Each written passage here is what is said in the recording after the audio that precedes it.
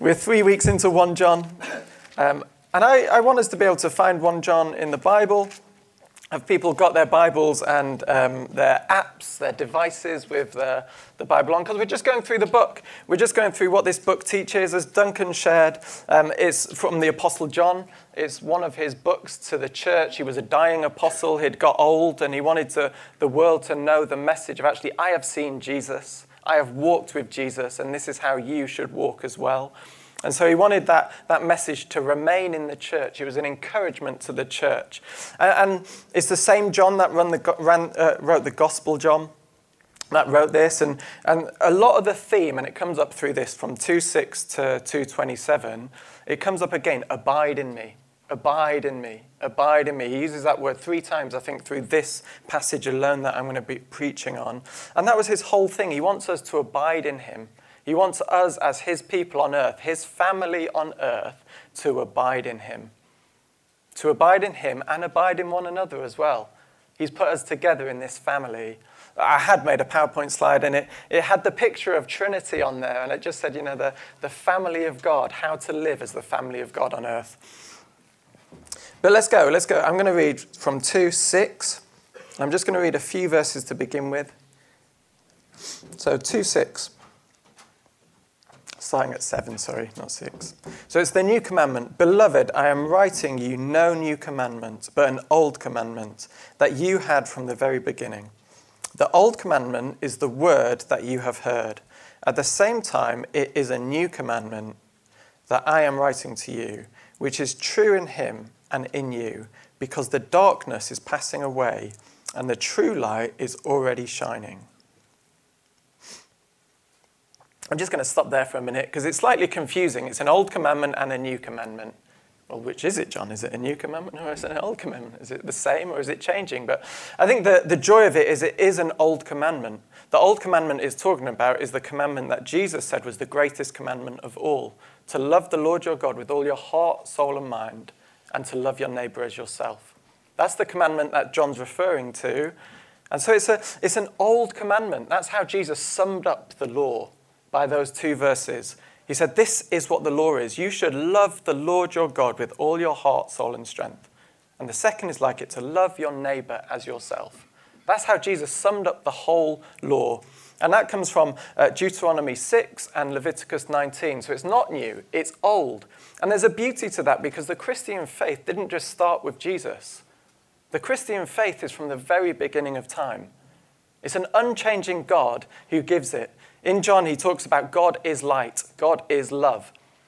God is unchanging, God is light, and God is love. From the very beginning, he is unchanging. And he wants the same message for his people. I am love, and I want you to live in love.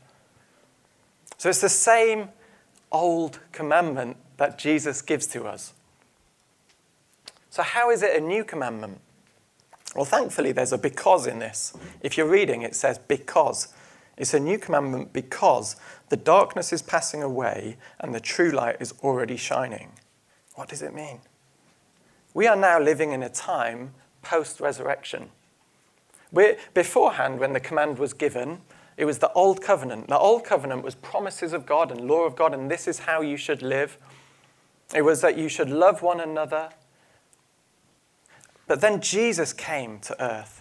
The Messiah came to earth. And he died on a cross for your sins. And he paid the price for you. And he rose, defeating death. And so the light had already come into the world to shine into the world. Darkness was being defeated by that cross. By Jesus on that cross, darkness was being defeated.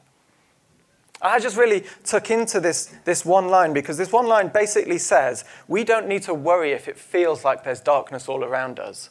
Because the truth is light is breaking into that darkness. It is light that is eternal, and it's light that's breaking in.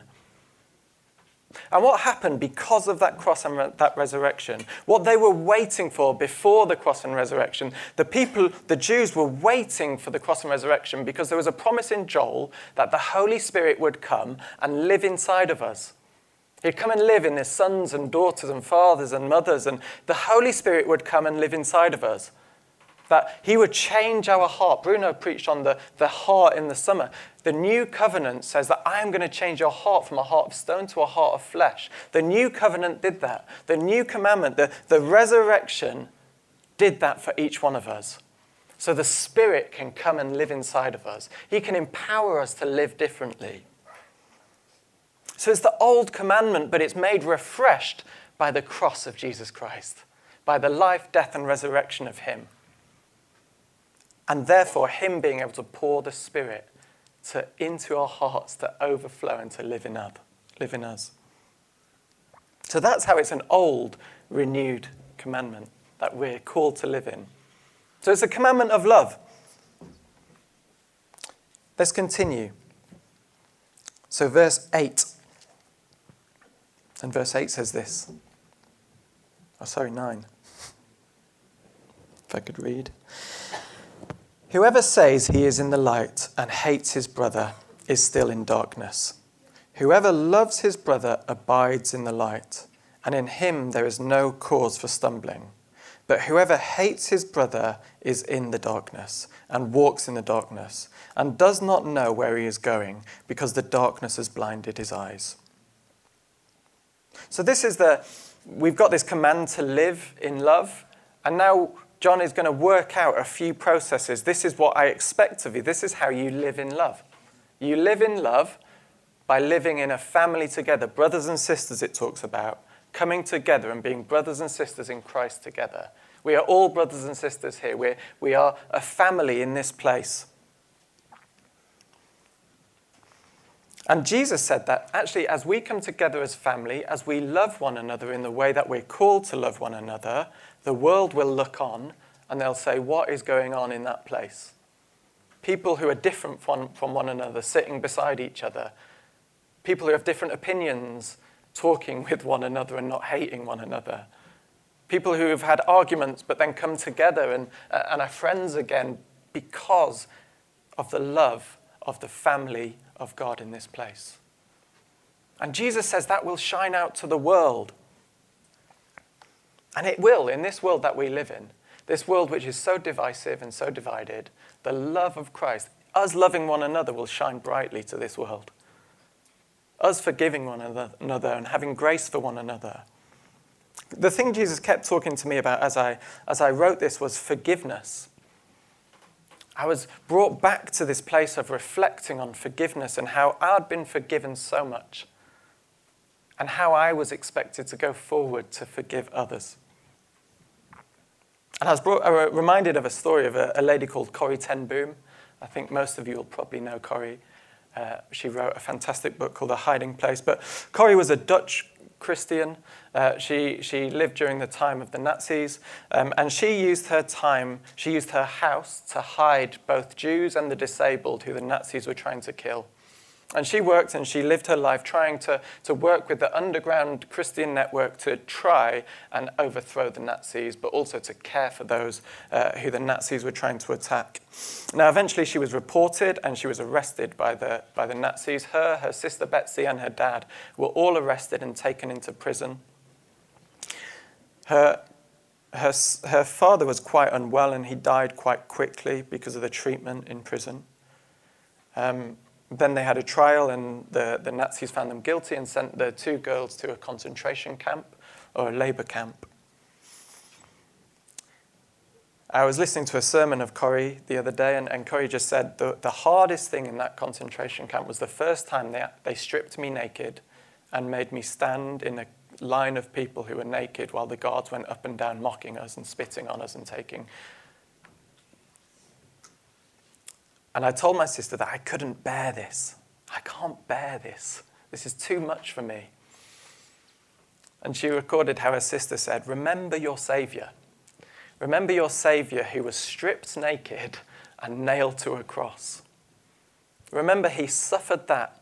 He took on that shame. He bore that for you because he loved you so much. And Corrie said that empowered her throughout the rest of her time in the concentration camp. As the guards were cruel to her, as they attacked her, they started ministry in this place and they were leading services, Corrie and her sister. They'd snuck a Bible in and they were able to draw other people to Jesus. And then one day, Corrie's sister got quite unwell, Betsy, and she actually died in the concentration camp. And then it says in her book that it was an administrative error, but they released Corrie. All of a sudden, they just released her. And then the next week, all the women of her age in that concentration camp were sent to the gas chambers. A few years later, Corrie was in a church in Germany, and a man came up to her. And he said to her, she looked at him and she recognized him. And it was one of the guards who had been one of the most cruel guards against her and Betsy. And this man said, I have found the Lord Jesus Christ. I have been forgiven my sins by my Saviour. But I've been asking the Lord for an opportunity to repent and say sorry and receive forgiveness from one of those people that I was so cruel to. And here is the opportunity. Corrie recorded how she stood there and she said, in her heart, I don't want to forgive you. She was reminded of her sister who was cruelly, and her dad who had died. Both of them had died. It's like, I don't want to forgive you. And then she was reminded of Romans 5:5. God brought it to her mind, which says that I have shed my Holy Spirit into your hearts to strengthen you and give you the power. And she said in that moment, she held out her hand and she took hold of his hand. And she said, I forgive you. And she said the power of love that surged through her in that moment and him, she's never experienced anything like it since. Corrie also went on then to use her home that had been a home to hide Jews and the disabled from the Nazis. She then went on to use her home to care for the Nazis who had been injured in the war. And she went on to run a home where the Nazis were quite rejected by the German. Anyone who had served under the Nazis were rejected by the German people. And she used her home to welcome them in and to care for them. It's just phenomenal, isn't it? When you hear the stories of forgiveness and what forgiveness can do, when you're reminded of what forgiveness can do, and I just wanted to remind us that's what we're called to do amongst us. We're called to forgive one another. We're called to actively step into forgiveness like that. But it's a choice, and we have that choice. It's not always simple. I don't think Corrie standing there, it was a simple thing. But the Holy Spirit can empower you to bring forgiveness in. So that's the first thing I wanted to talk about, just forgiveness. I'm going to jump down to verse 15. The next thing John talks about is do not love the world. So he says, do not love the world or the things in the world. If anyone loves the world, the love of the Father is not in him. For all that is in the world, the desires of the flesh and the desires of the eyes and the pride of life, is not from the Father, but is from the world. And the world is passing away along with its desires, but whoever does the will of God abides forever. There it is again, abiding. And it's talking about the abiding with God. Love the Lord God with all your heart, soul, and strength. And abiding with one another. It's about abiding together. And it says that actually we should be a people, the people of God, who don't love the things of the world, but love God first and foremost. When I first read this, I got a bit confused a number of years ago because I was like, but John 3:16 is my favorite Bible verse, and it tells me that God so loved the world that he gave his only son. And I was like, but it says don't love it, but do love it. And I think there is an element of that. I think there's an element of not loving the things of the earth, not loving the money, the riches, the fame, the acclaim, but still loving God's creation and created order. Still loving the people around us without wanting to build ourselves up in a platform for ourselves. It talks about us not loving the desires of the flesh, so the things that we feel that we want. Sometimes I want loads of biscuits. I know that's a desire of my flesh. I give into it sometimes. All the time. People are calling me out now. I'll repent. The desires of the eyes, so the things that we're looking at and we're thinking, I want that, I want this, I want that. and the pride of life. It's talking about us abiding humbly with God, loving God first, loving him first, putting him first. It's that first commandment, love the Lord God with all your heart, soul, and strength. And that stops you from loving your own fame and acclaim. That's the second part of this where John is saying, okay, love one another, live together. Don't love the world. Love God first. And then the third thing that he talks about, he's talking about warnings against the Antichrist. And it says, children, it is the last hour. This is verse 18. As you have heard that Antichrist is coming, so now many Antichrists have come. Therefore we know that it is the last hour. They went out from us, but they were not of us. For if they had been of us, they would have continued with us. But they went out, that it might become plain that they are all not of us. But you have been anointed by the Holy One, and you all have knowledge. I write to you not because you do not know the truth, but because you do know it, and because no lie is of the truth. Who is the liar? But he who denies that Jesus is the Christ. This is the Antichrist, he who denies the Father and the Son. No one who denies the Son has the Father. Whoever confesses the Son has the Father also. Let what you heard from the beginning abide in you. There's that word again, abide. If what you heard from the beginning abides in you, then you too will abide in the Son and in the Father. And this is the promise that is made to us, eternal life.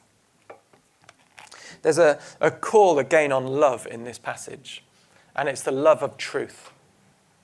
It's to love truth. We can get caught up in, it says Antichrist, it's quite exciting, it's talking about the end times. That's fun.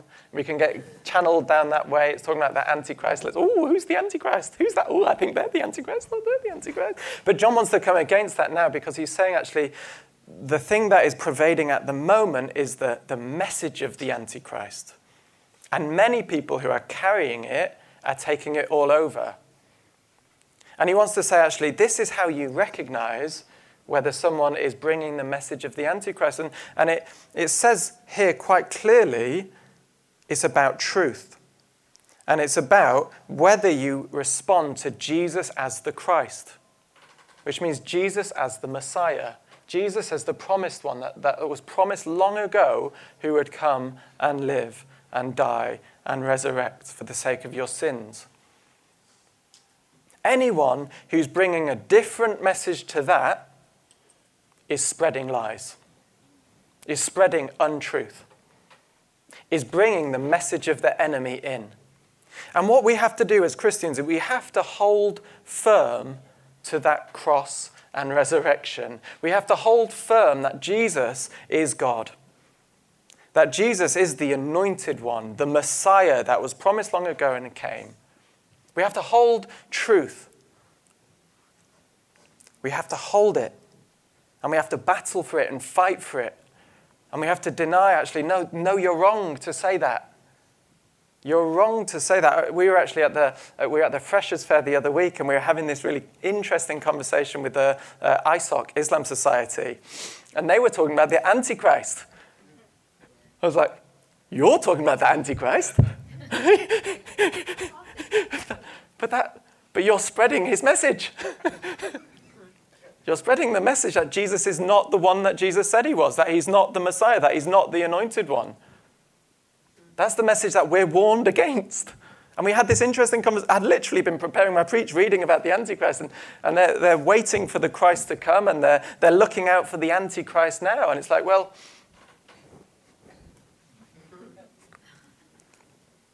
but there's many, and we have to watch out. And actually, this says that it wasn't an external party that John's warning them about. It's actually a party that were within the church that then got grips of another truth and went out of the church.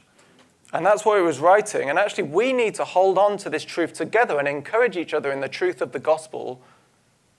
There is nothing else that saves. Nothing else that transforms. Jesus is the way, the truth, and the life.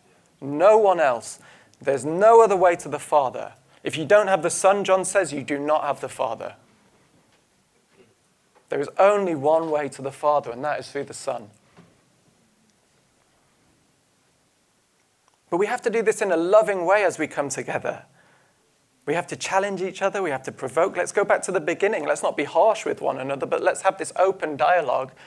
Well, actually, is that true? Is that the truth? Are you believing in the truth, or are you bringing and believing in a different message? Let's do it together. And the world will see that we're able to have those conversations, we're able to talk, and we're able to hold each other within the truth. And there's power in it. There's power within that. We had a really good conversation with the guys at the ISOC Society. I don't think I offended them. I maybe did, but they tried to offend me, so just to put that out there. Relationship was built. We gave them Gospels. They gave us Qurans. So nice little interchange, but it was good fun. And I'm praying that we have more of those conversations. I'm praying that we are emboldened to have more of those conversations, to have freedom to have those discussions, because truth needs to be preached. And then finally, it just ends this way. So we've had three things. Becca spoke about the light of God. God is light. And she shared this picture of how the light was rising. And actually, as Christians, the light rises and it displays things within us that God hasn't yet transformed. It displays things within us that we think, oh God, I still need to see that changed within me. Maybe it's unforgiveness. Maybe I've not been able to forgive someone. Maybe it's where I've not loved someone the way that I should love someone. Maybe it's that I've not held on to the truth in the way that I need to hold on to the truth. Maybe it is that I've loved something of the world and I've placed it in a higher place than God. And maybe the light has risen today in something inside of you and you think, actually, no, I need to sort that out. And that's a good thing. That's a good thing. The Spirit came to convict us of sin and to bring transformation in those areas. If that's been highlighted in you, it's because Jesus wants to transform something in your life. And it says here, right at the end, it says that he has anointed you. His anointing, and it will teach you everything. The anointing of the Holy Spirit, the presence of the Holy Spirit. You know, he comes to live inside of you and anoints you. And like Corrie did, she was anointed in that moment to bring forgiveness. Something that she said she couldn't do in her own strength. The anointing came upon her in order to bring forgiveness. And I believe the anointing is in this place today. I believe the Holy Spirit is here. And if he's highlighted something that has like been inside of you of unforgiveness or bitterness or any of those things that, you know, he wants to highlight them to transform them. The anointing of the Holy Spirit is in this place. He comes and lives in you. The power of the Holy Spirit reigns in you. He reigns in you. He has chosen you and anointed you because he loves you and cherishes you. He's opened your eyes to the gospel because he loves you so much. And he opens your eyes to sin in your life because he loves you so much and wants to transform you. The Holy Spirit is in this place. I'm going to invite the band up. But I want to pray for us, and I'd like to invite you to stand.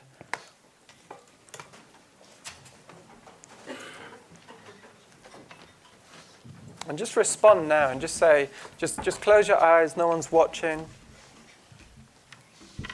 And just say, search my heart, O God. Search my heart, O God. Holy Spirit, convict me of sin. Holy Spirit, convict me, Lord. Holy Spirit, you're welcome in every crevice of my life. Holy Spirit, you're welcome in every part of me, Lord. My thinking, my feelings, my doing, Lord. I invite you in, Holy Spirit. Come and fill me to overflowing, Lord. Fill me to overflowing. And Lord, I'm sorry. I'm sorry for where I haven't easily stepped into these things, Lord, where I haven't turned my back on sin, Lord. I'm sorry for that, Father. And I thank you that you're gracious and kind to forgive my sins, Lord Jesus. Thank you that you're here to work and empower me. And I pray for each person over this room, Lord God, just giving you their things, Pour your power in, Lord. Pour your power. The gospel comes with power and authority. Pour your power in, Lord Jesus. Let us be changed and transformed, Lord God. Let your glory fall in power, Lord Jesus.